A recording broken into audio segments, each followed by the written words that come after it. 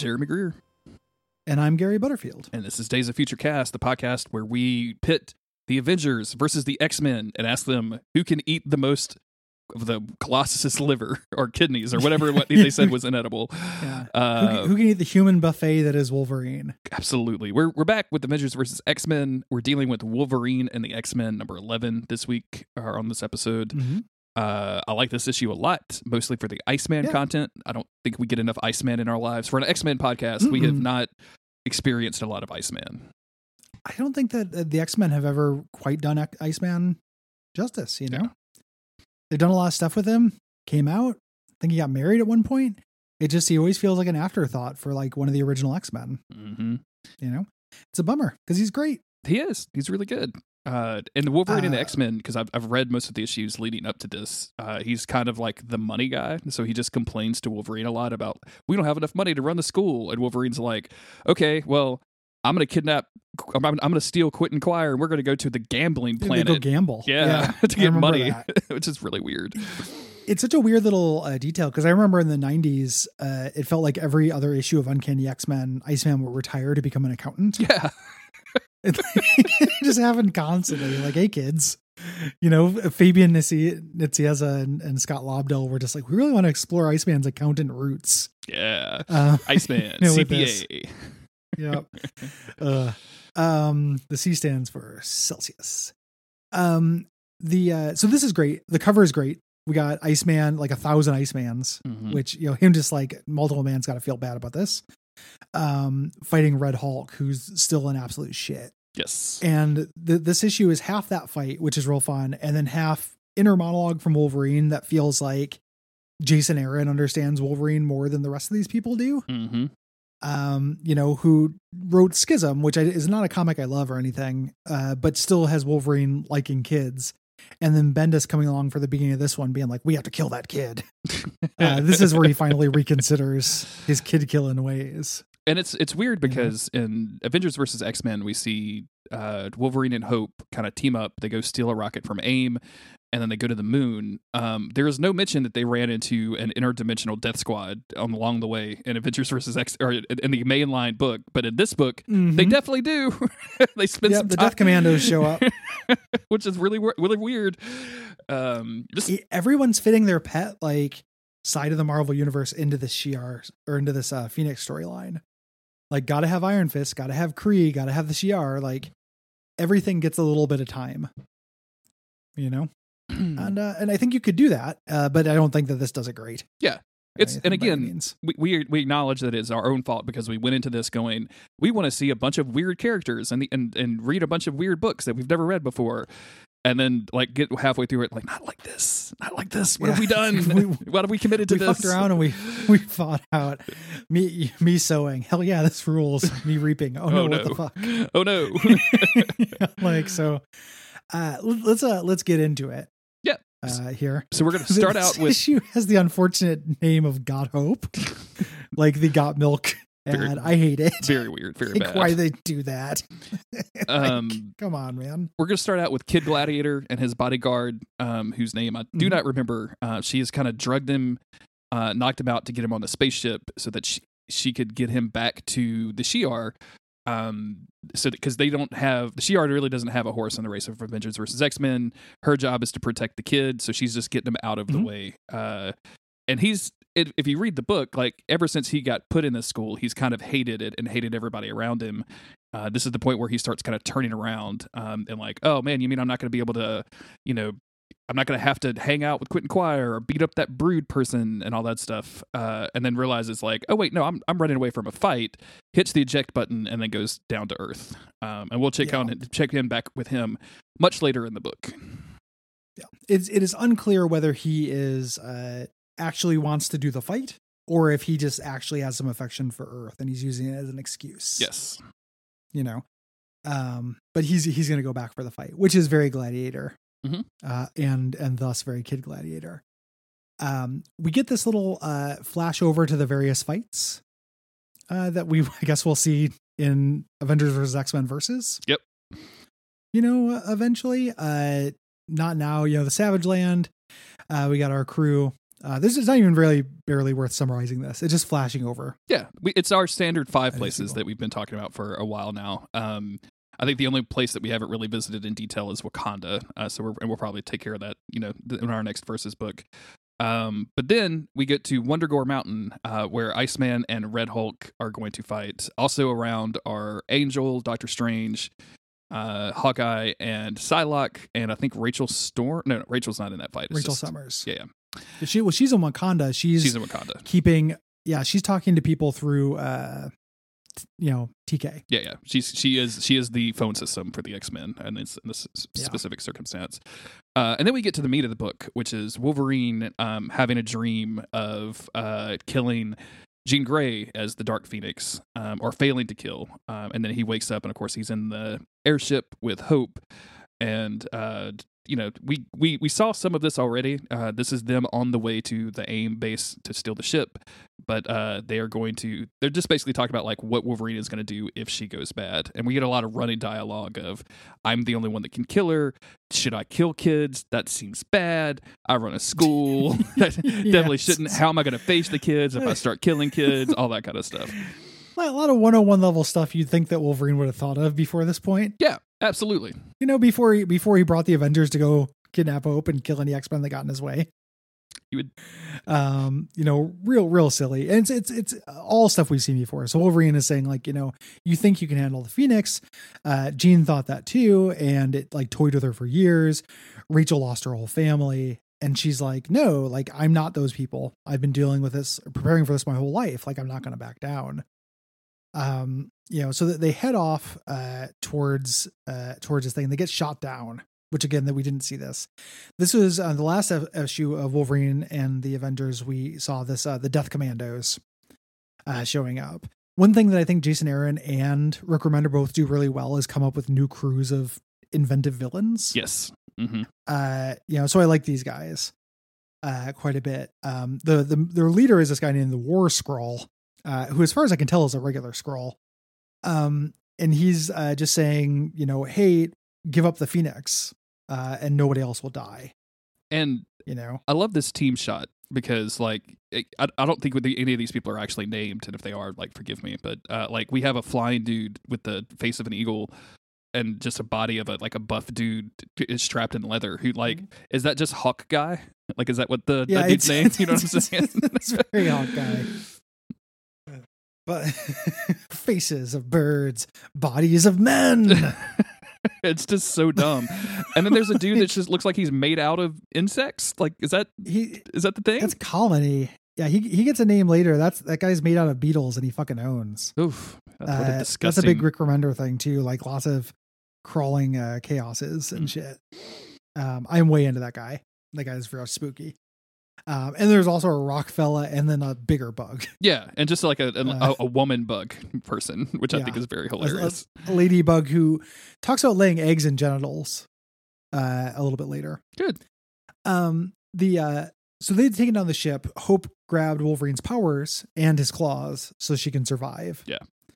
And it's time for a fight, and we can kill these dudes indiscriminately because nobody knows who they are, and it does not matter. Well, and they're not. He's like, they're not going to hold back. Yeah, like these guys, fight them. Don't hold back. We cut back to the Red Hulk Iceman fight where Iceman has cloned himself a bunch and is doing fun shit. Saying Iceman smash. I did not realize that Red Hulk got warm. Yeah. He's like, the madder Red Hulk gets, the hotter he burns. It's really weird. It's very weird. Yeah, God, Red Hulk sucks. Red Hulk's so bad, dude. He's so horrible. Much Red Hulk sucks. And Iceman's saying all the reasons why. He's like, aren't there like 8 different Hulks? Like, he's like, are they giving away your powers as game show prizes? And then he does something fucking badass. He's like, last time I checked, there's just one Iceman. And he turns into an ice giant. I love this. And smashes him. It's so cool. Why doesn't Iceman do that stuff all the time? I don't know, Iceman. man. I didn't know that he could make multiple Icemen to run around. Like, I just read like all of like Schism and all of these comic books leading up to this. And like Iceman was around, but I don't remember him doing squat. Yeah. It just wasn't. Nobody knows what to do with him except for when they do, it's the coolest thing in the world. Yeah. He's so good. I love Iceman. There's that thing in the Rick Remender X-Force where there's the Iceman from the Age of Apocalypse. Yeah, where he comes back as like who's an ice wizard or some shit. Yeah, he's an ice elemental and he's a fucking asshole. Dude, that's fucking Super awesome. It's fucking great. Yeah. Super good. More Iceman, please. No, I've never liked any of the Iceman solo books I've ever read either. They're all super boring. Like he gets miniseries every once in a while. Well, They're the most boring thing in the world. Yeah, it's because nothing happens until April comes along and it's time for everybody to file their taxes and all the books take place May to September when he doesn't have anything to do. Yeah. Hey, true believers, I'll see you in fiscal year 2022. It's so boring. Like, can you imagine having the power to do all the cool shit in the world and like all you do is do taxes?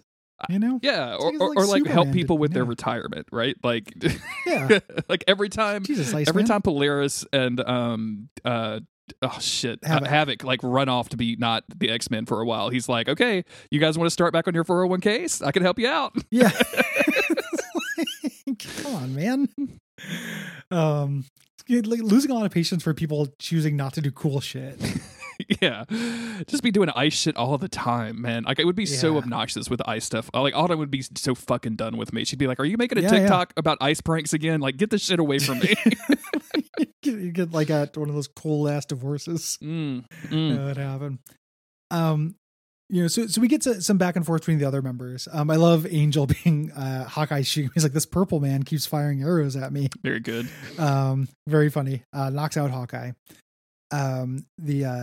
We go briefly to Wakanda, where Rachel is here, basically just because she's on the team. So we had to show her fighting a little bit. Here fighting Iron Fist, going on, just, nothing particularly noteworthy here. Yeah. And then transitions back to the main fight with the Death Commandos. Yep. And just Wolverine and Hope kind of basically just like murdering these dudes, but also Wolverine kind of chiding Hope for being a little too confident in her own abilities and to make sure that she's, she's getting too cocky. And she keeps saying like, I'm a trained soldier. I've been around for so long, blah, blah, blah. But the War Scroll gets the drop on her at the last minute. And just punches her with a giant fist. Scrolls are really cool in the comics. Like I love these like super scroll things. I've always dug them. So. Yeah. It's unfortunate that the scrolls in the movies have been relatively lame so far. I think that I'm very curious as to how they're going to do Kamala Khan. Yeah. Because stretchy powers and shape powers look dumb in movement. Like they work in comics just fine. I think in movement they look stupid as hell. Did you see everybody losing their minds over the leaked footage of that New Warriors show that was canceled? Oh no. Yeah. So do you remember anything? Because they announced this back in like 2018 that they were going to do a New Warriors show featuring like Squirrel Girl, and I didn't know this at the time because I didn't have no idea who she was. But the AT&T woman that does all the AT&T ads was Squirrel Girl, and they have like some pictures of her in the uniform and everything, and she's just got like a giant squirrel tail, which is definitely someone's fetish. And it just like I have no idea how it would look like as a finished produced show, but just seeing the stills, I was like, not for me. It doesn't look good. Yeah, I gotta look that up. That's fascinating to me. New Warriors. I did not know there were enough fans out there to justify that. Yeah, I guess the I creator, know what fans they have are really intense, but I guess the creator leaked a bunch of the stuff himself and because he was saying that it got canceled because it was LGBTQ friendly. So who knows? Gotcha. Who knows? Yeah. War Scrolls guts Hope and solves the whole crossover. Done. The Shi'ar did it. Wolverine's gonna go help her, but then Colony shows up and starts stripping all the flesh from his bones while he's alive. Yep. Super scary. War Scroll is trying to show mercy, sometimes it takes a few minutes for him to do that, but you're not going to be around to hear his screams for too long. Yeah. Sincerely, I've done a favor for you. You do not want to have the blood of a whole universe on your hands when you die.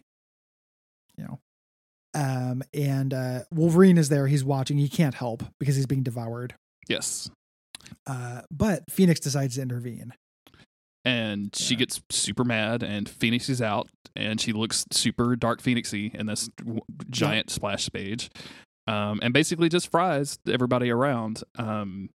And of course, Wolverine starts having flashbacks to Jean Grey, asking, kill me, Wolverine, before I lose control. And that's when Wolverine has the moment where he realizes, like, he's not going to be able to kill Hope no matter what. Yeah. There's a good line here where he's like, it's not, I say it's because she reminds me of Jean Grey, but really it's just the hair. When I look at her, I don't see Jean Grey. I just see a kid, Mm-hmm. And weird for it take this long for Wolverine to not think it's good to kill kids, but we finally got there halfway through the crossover. So he still wants to control the kid though. So that's he's going to narc on her to the Avengers. Yes. Which happens in the main series. Really, I don't say this often, but like this feels like it kind of should have been in the main AVX book. Like not necessarily the whole fight, but at least like the realization that, I am not able to do this. I'm not going to be able to kill her. And also I shouldn't kill children.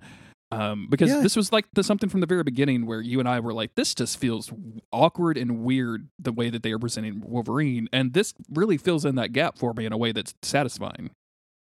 Well, it's because Brian Bendis is not as good a writer as Jason Aaron.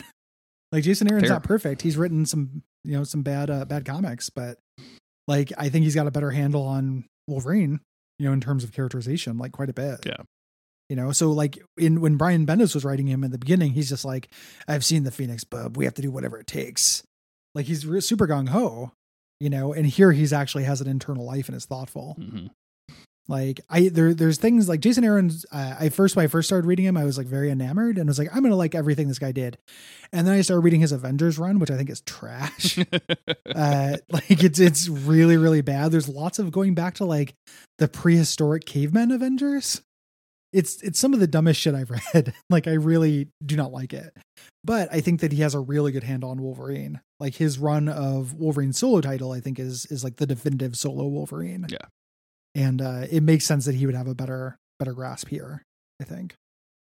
From this fight, we switch back to the school where Kitty Pryde is trying to teach class to a ever restless classroom of students who are doing nothing but watching whatever the X-Men pay-per-view channel is, which I need to subscribe to it. Whatever like Fubo TV for X-Men is, I need to be a member pronto, because that's what I want on my TV all the time.